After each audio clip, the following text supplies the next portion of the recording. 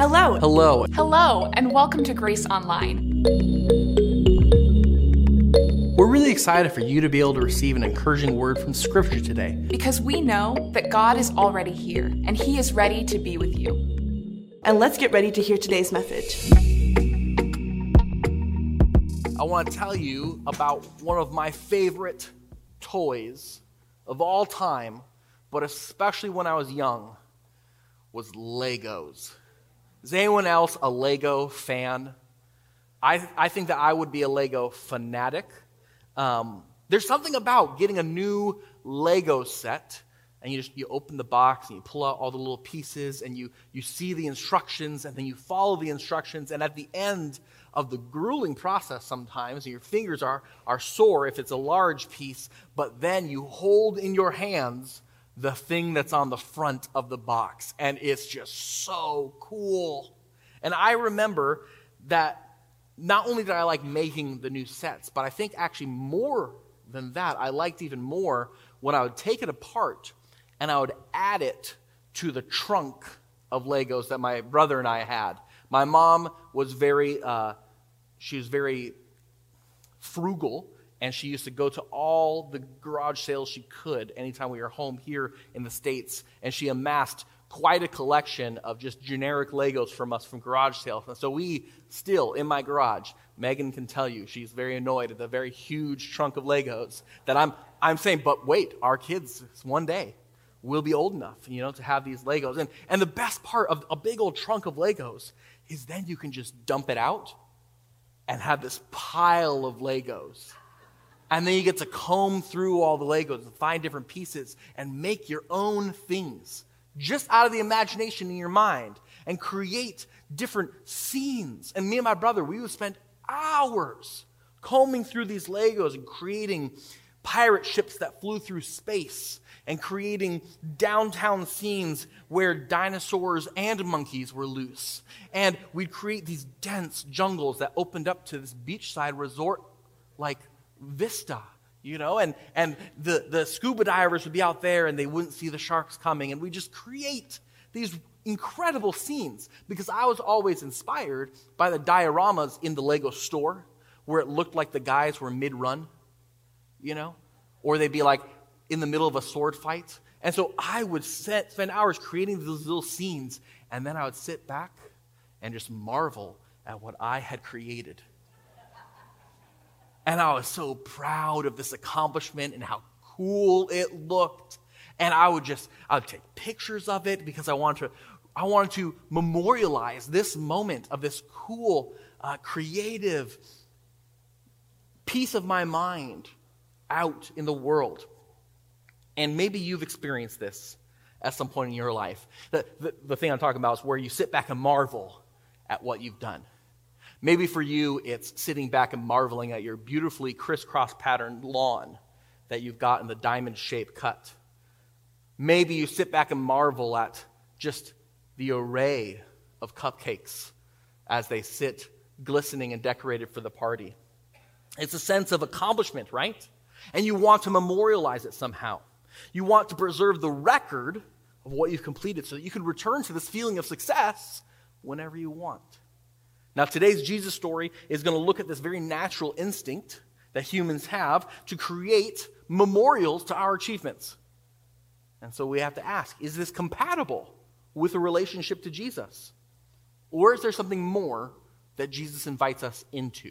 And so with that, let's read together from Luke's Gospel, chapter 9, verses 26 through 36. It reads, "About 8 days after Jesus said this, he took Peter, John, and James with him, and went up onto a mountain to pray. And as he was praying, the appearance of his face changed, and his clothes became as bright as a flash of lightning. 2 men, Moses and Elijah, appeared in glorious splendor talking with Jesus. They spoke about his departure, which he was about to bring to fulfillment at Jerusalem. Peter and his companions were very sleepy, but when they became fully awake, they saw his glory and the 2 men standing with him.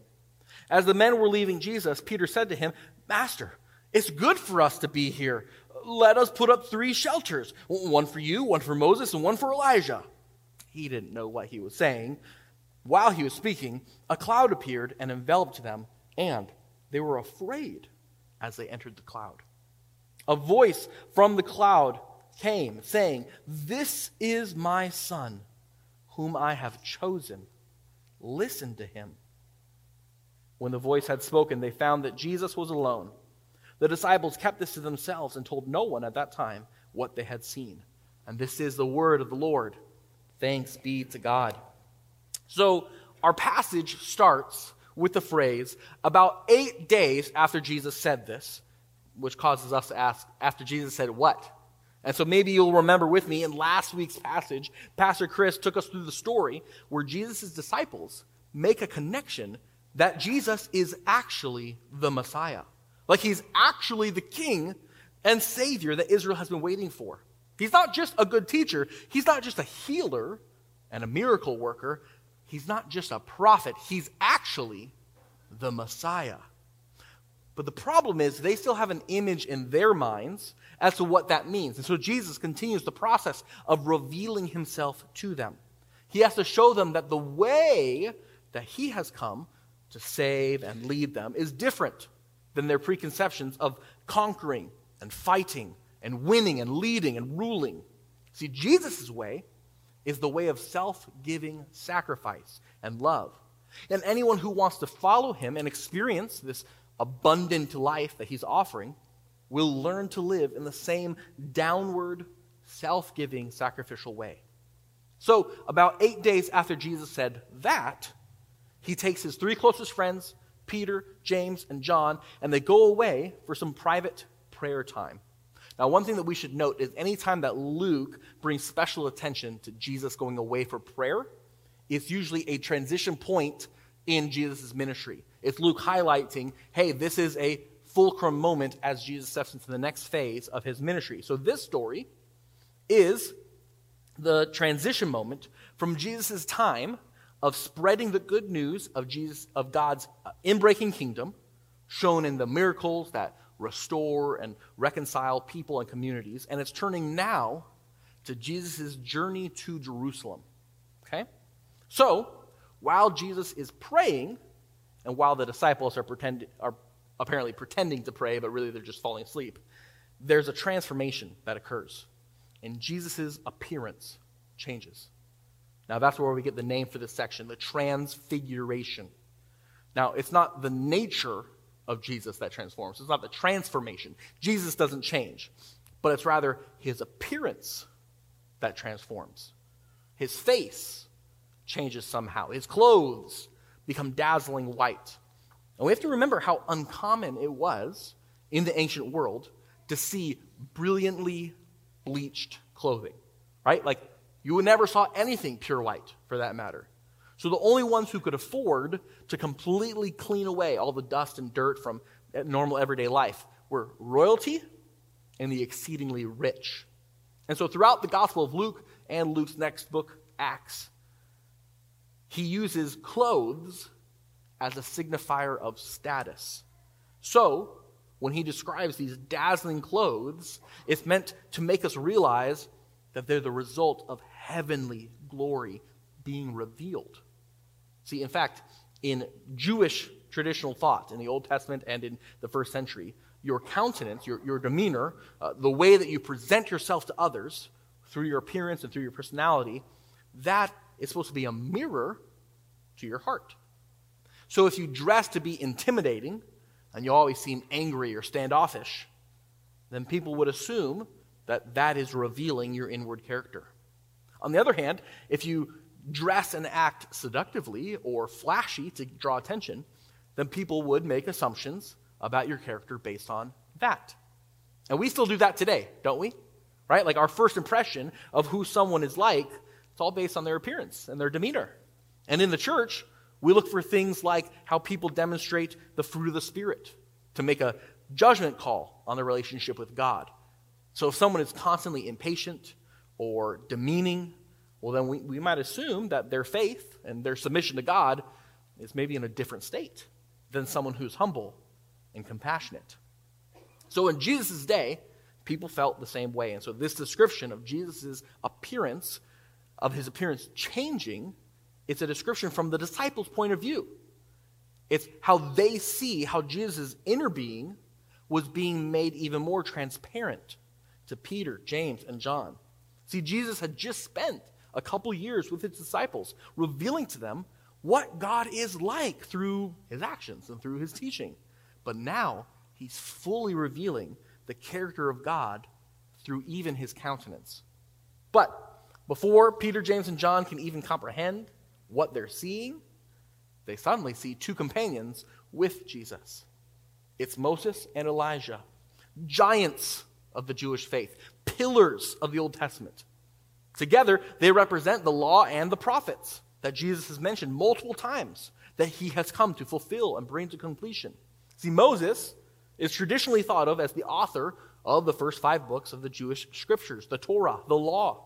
He's the one, if you remember, he was rescued from death as a baby. He was graciously raised in the palace of the Pharaoh. But then he has to fall from grace when he murders a man and then runs away.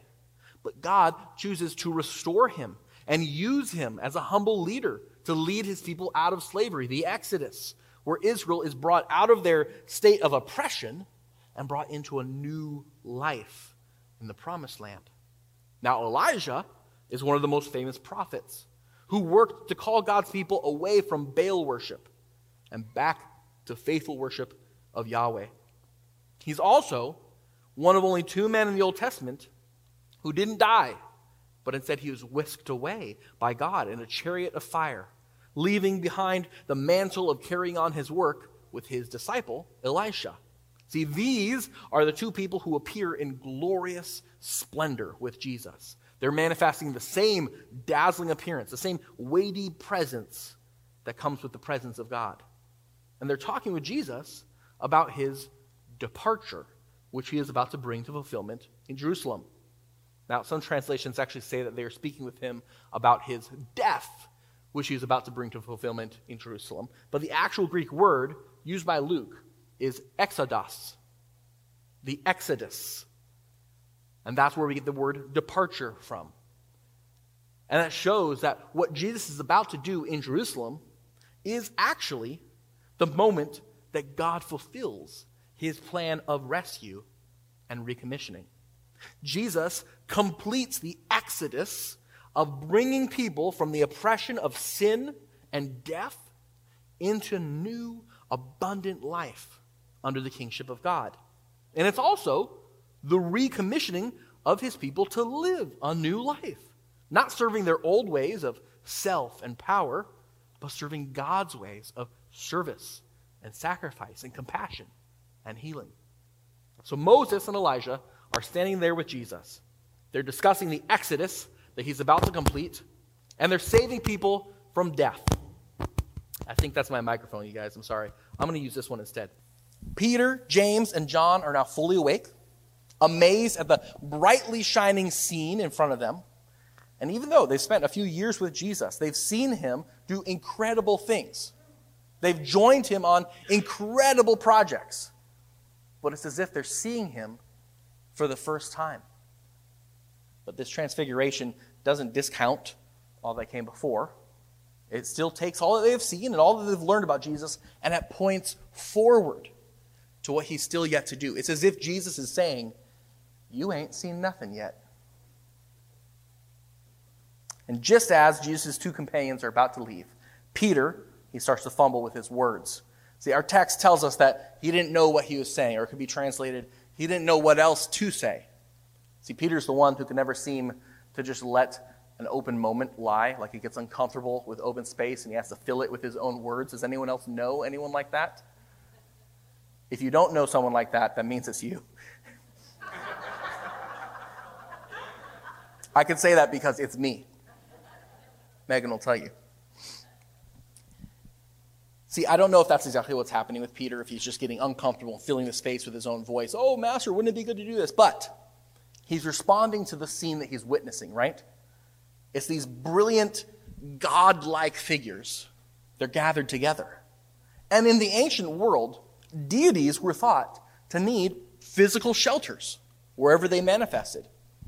So there's something special about this place. So humans are supposed to build a shrine of some sort to memorialize the moment, to continue to experience what had happened. So their acts of worship, by building a memorial and then showing up to it regularly for worship services, that's meant to help connect them to that transcendent thing that had happened there. So Peter, he's just operating out of the context that he's grown up in. See, something incredible has happened, something inexplicable, something from God. So, let's build a shrine. And maybe we can capture a fraction of that glory and power. Maybe that will make God happy, to celebrate the thing that he did by memorializing it. And this isn't just Peter's reaction. Like, this is a human tendency, right? We have an obsession with memorializing the past. And there is an aspect of that is good and right? Like, it's good to remember the past. It's good to learn from what happened before so that we can build upon that and build upon those who came before us so that we can learn from those mistakes that have already happened as we move forward into the future. And memorials, they keep us rooted in big moments, right? They remind us that our whole life experience isn't just dictated by however our emotional state is on a certain day. So we celebrate birthdays and anniversaries to be reminded of the gift of people and the relationships that we have with them. See, people celebrate milestones of how long they've been at a job or how far they've come since beating an addiction. And we memorialize things in our society so that we don't fall into the arrogance of thinking that our personal experience of life is the only one or even the most important one. So that's why we remember the generations who've come before us, so that we can be grateful for the sacrifices and the steps that they made to make our life possible.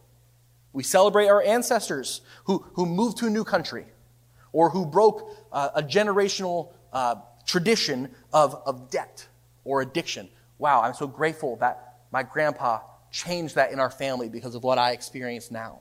And so we celebrate the people who laid the foundations of our church or who helped us establish our family's connection to an area. These are good. But the shadow side of that comes with the memorializing that it places us in the position of control. And it postures us looking at the past. See, we like to memorialize things because it gives us a sense of accomplishment. We get to sit back and go, look at what we've done. It gives us a sense of completion. Make us feel like we don't have to keep pressing forward because look at how far we've come. Life is good here. So let's remember that big moment and give it our attention and our thanks, but, only on the few moments, the few occasions that we gather to celebrate it. But then the rest of our time is ours. We can go back to our life the way that we want. See, building shrines helps us keep God in a box. Isn't God so great? Look at all the amazing things that he's done and impact my life. But then we close our time of worship and we go back to the rest of our life, leaving God behind in this safe little shelter that we created for him. That way, we know where he is when we need him. Our life is good enough most of the time, so whenever it isn't, that's when we know where to find God. But see, Jesus came to declare and reveal the kingdom of God, not the kingdom of good enough. And Peter's reaction to try and build a shrine, to try and build a memorial, means that he doesn't fully get it yet. Even though in the last passage that Pastor Chris talked about last week, they all realized and confessed Jesus as the Messiah, Peter, in our passage, did you see it? He still calls him Master. He doesn't understand what's going on. He doesn't understand Jesus. So he reverts to the categories and the boxes that he knew before so that he can have some semblance of knowing what's going on. And so when I think of that for me in my life, I do the same thing. That's why I love to think of Jesus as a Savior. Do you love to think of Jesus as a Savior? We love to think of Jesus as a Savior because we know what Saviors are. All of us at some point have needed saving. Maybe you were stuck in a tree as a kid. Maybe you just couldn't quite tie that shoe and it was really frustrating and you needed saving. Maybe you're stuck on the side of a road with a flat tire and you needed saving. And so we know what saviors are. when we're in trouble, we call out to them and they come and save us. But then, they help us get back on the path that we were on before, and we get to move on with our life. And so we thank our Savior. Thank you so much. Really appreciate you. And then we step forward, leaving them in the past. I mean, I don't need them anymore. They saved me. Now I can keep doing my life. Sometimes we even remember them fondly, right? We memorialize them in stories that we tell to our friends and family. Man, that tow truck driver was just the best, wasn't he? And we treat Jesus the same way. We want a memorial to celebrate. So we come to this place. We sing songs. We pray at the rail. We want a memorial to celebrate, to make us feel good, to get this sense of completion and achievement. But Jesus doesn't give us a memorial. He gives us a mission to join him on. He looks at us and says, you think being saved was good? You ain't seen nothing yet. And that's the moment that we find Peter in, as he's blabbering away about building shelters for Jesus and Moses and Elijah. It's my favorite moment in this passage, right? Like Peter is talking about his plan to build something that they can gather at. And then the full glory and presence of God appears as a cloud and envelops them. And they were afraid as they entered the cloud. You could feel something different. Peter is blabbering away, and God just shuts him up. And then he says, this is my son, the chosen one. Listen to him. And then all of a sudden, Jesus is the only one standing there, making it very clear to the disciples who exactly this voice was referring to. Jesus is the Son, the chosen one. And the one thing that the voice of God has commanded them to do is not to build a memorial, not to create an event to worship Jesus, but to listen to him. See, when I first read this passage, the one thing that stuck out to me, or one of the things that stuck out to me, was how quickly Peter wanted to respond to this incredible scene he witnessed, right? Like, that's good, right? Like, you see, there's Jesus. He's shining brighter than anything we've ever seen. And there's Moses, the great patriarch. There's Elijah, the great prophet. So I want to respond. Like, I'm motivated to respond. Let's build them 3 shelters, one for each of them. And Peter's desire to respond was right on, but the way that he was responding showed that he didn't fully understand what Jesus was doing or who Jesus was. He was putting Jesus on the same level as Moses and Elijah, who were just men used by God. But Jesus is more than we think. And following Jesus involves more than we can give. See, Peter wanted to place Jesus alongside the others. And we do the same thing, don't we? We love Jesus. We honor Jesus. We worship Jesus, and then we place him alongside the other important things in our life. Like we put him in his own little special booth right next to the booths for friends and family. Right next to the booth for our financial goals. He's right there in his own special shrine next to the shrine we have for our political ideals and our philosophical values and our pursuit for influence and security. We give him his very own box on our to-do list. Like if you're a to-do list person, we put down, have my quiet time, on its own little box next to all the other priorities we have for the day. And when we treat Jesus as one of the parts of our life, it downgrades the depth of our discipleship to him. When we view Jesus as a great teacher to learn from, or as a savior to worship, well, it's easy to make our faith a part of our life. It's easy to just keep it relegated to Sunday. Yep, that was great. I did the faith thing. Now where's brunch? See, that's why we love to build a memorial to Jesus. Because we subconsciously think that God is there. He's there in that chair that I have my Bible time. He's there in the car, which is where I love to do my prayer when I'm on my commute. He's there in the church building. He's there at the Bible study. He's there on the music playlist. And we get to decide when we want to go to him and when we want to leave him behind in his little box. But here's the difference between law and gospel. Lutherans love to talk about law and gospel. So when our faith is based on the law, we make our faith about how well we are following Jesus. How well are we showing up on a weekly basis? How well are we doing the works that we're supposed to do? But no wonder we go through seasons of feeling super disconnected to God. Like, no wonder we have seasons where we don't know where God is because we can't feel him anymore.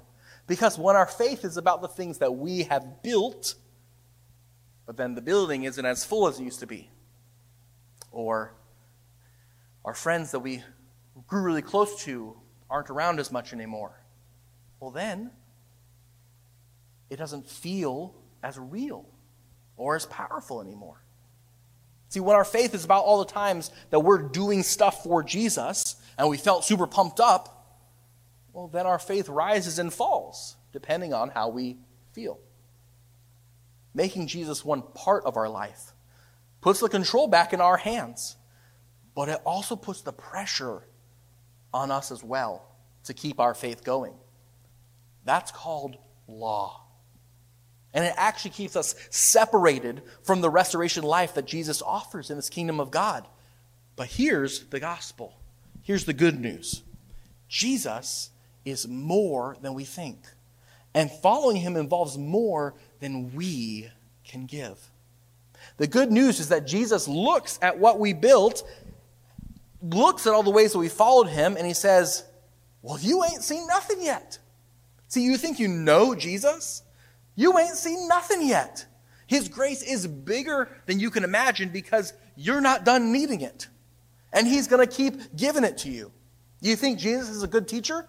Well, you ain't seen nothing yet. He's actually the king. And his influence has the power to free you from bondage, not just teach you how to live better. You think he's a good savior? Well, you ain't seen nothing yet. His rescue is actually healing and restoration. He doesn't just pull us out of danger. He transforms darkness and brokenness into beauty and light. You think he's done great things in your life? You think he's done great things in our church? Well, you ain't seen nothing yet. His plans are still going. He's still inviting us to join him on mission every single day, to take part in his work of restoration and reconciliation. And so we don't just gather to remember what he has done and then go back to our lives with a new burden that, hey, we better try and live better because of all the cool things that he's done. That's law. But the gospel, the good news of Jesus Christ, is his grace. And just when we think that we've received his grace, Jesus says, you ain't seen nothing yet, and offers us his grace again and again, showing us that the life of forgiveness and gratitude is one that we get to experience and one that we get to share with others. Isn't that good news? Like, to me, it feels like such better news than the idea of making my faith about whether or not I've gotten a good attendance record this year. But I also don't want us to get pumped up right now and then respond like Peter by going out of here and trying to do a bunch of stuff just because we heard an encouraging message. I don't want us to miss the important command that God gives as the response to the revelation of who Jesus is. It's right there at the end. He says, "This is my son. Listen to him." See, grace is a gift that's to be received. And when we receive it, it takes root in our heart and begins to grow and produce fruit in our lives. But grace isn't a thing that's given to us through our attendance at church services. The Word of God that grows into the kingdom life that Jesus offers isn't just something that we get once a week when someone stands up here and talks at you. We can't have our experience with God mediated through sermons. We can't have our experience with God only through Bible studies or other things we normally think of when we think of church. And here's why. It's too easy and I know this because I've done it when I've been sitting right there, it's too easy to sit back from the sermon or sit back from the Bible study and then critique it at arm's length. Pastor's a little off today.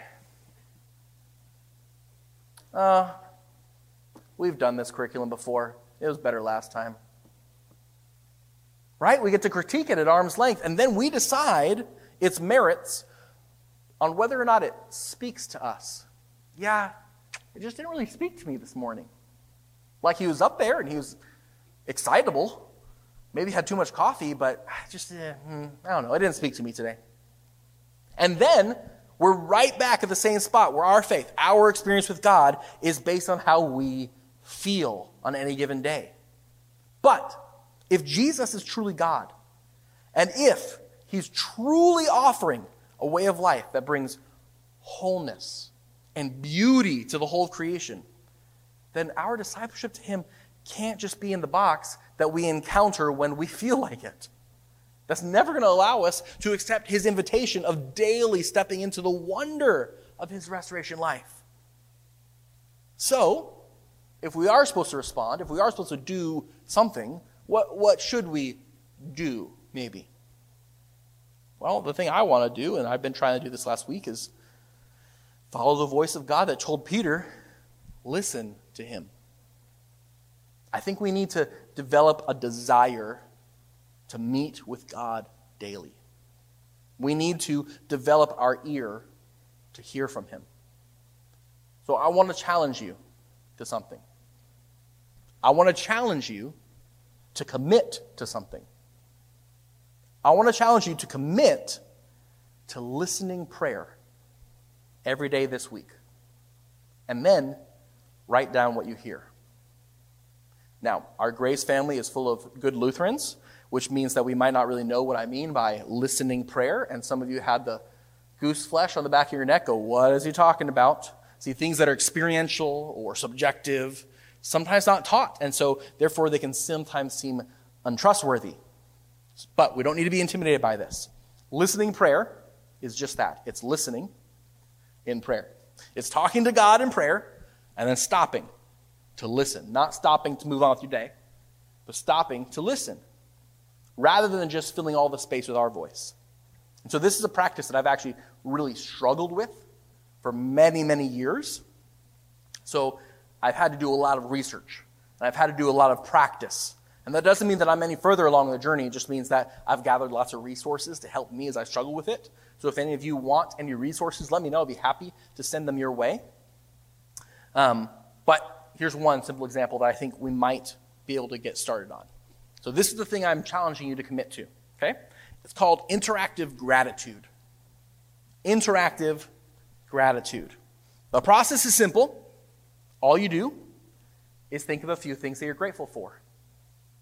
Maybe no more than 3. And you write them down. Maybe it's helpful for you what I like to do. I like to write it like a letter. I go, Dear God, I'm grateful for ... and then whatever comes to you in my mind.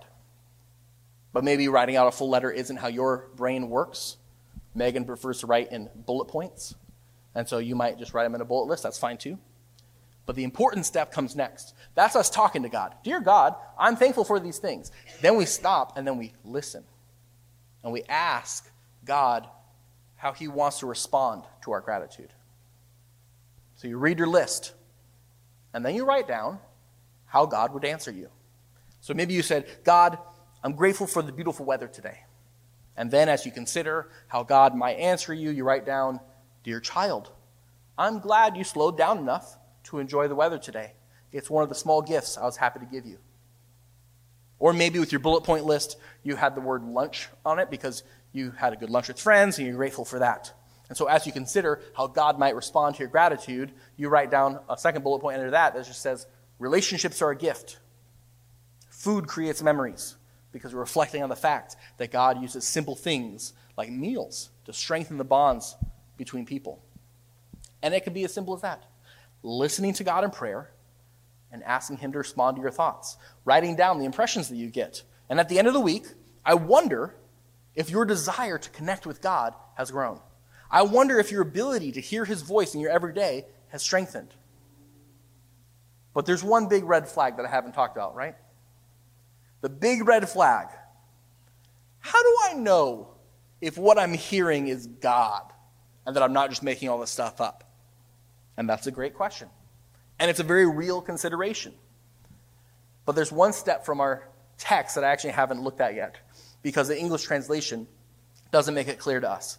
When the voice of God speaks from the cloud saying, listen to him, the verb for listen is all the English teachers are going to understand this, it's a second person plural verb.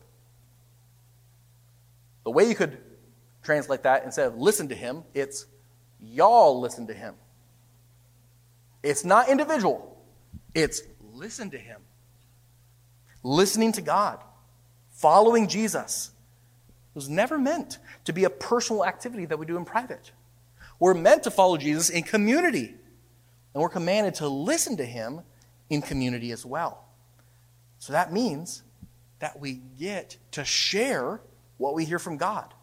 See, not only is this a good way to encourage others, but it's a great way to practice humble submission to our community to help us discern if it's God actually speaking to us. And so when we invite others into the process, it helps us say, I'm not sure if this was God or maybe my overactive imagination, but I'm leaning on the family of God to help me discern. See, Megan and I have done this from time to time with each other. So I might write down some things I'm grateful for, and then I prayerfully consider how God would respond to that, as if he was sitting across from me and speaking. And I'll just write that down. And then I'll share it with Megan, maybe later, maybe a week later, maybe right then. Or I'll share it with someone else that I trust. And there's no big expectations with what I'm sharing, right? Like, I'm not writing the gospel according to Drew. We're not writing down our own book of the Bible. Oh, we got it from God. No, we're just saying, God, I'm grateful for these things. And then we imagine, what if God was a good father that enjoyed being with us, his child? What if we as his child said, thank you for this, and he as a father said, here's how I'd respond? It usually leads to a moment of reflection and gratitude, as Megan and I share with that. As she goes, yeah, that does sound like if God was a compassionate king or a good father. But it increases our faith. It increases our gratitude. It makes us easier for us to spot him at work in the future. It increases my desire to learn from him more and to listen to him more and more. And so that's why I want to encourage you to do that this week. Commit to listening prayer every day. Pick a time that works for you, and then write down what you learn. Because Jesus is more than we think. And the life he offers is more than we have experienced. The grace he gives is bigger than we know. The plans he has for us are still in process. And we haven't seen nothing yet. And that's good news. Amen? Amen.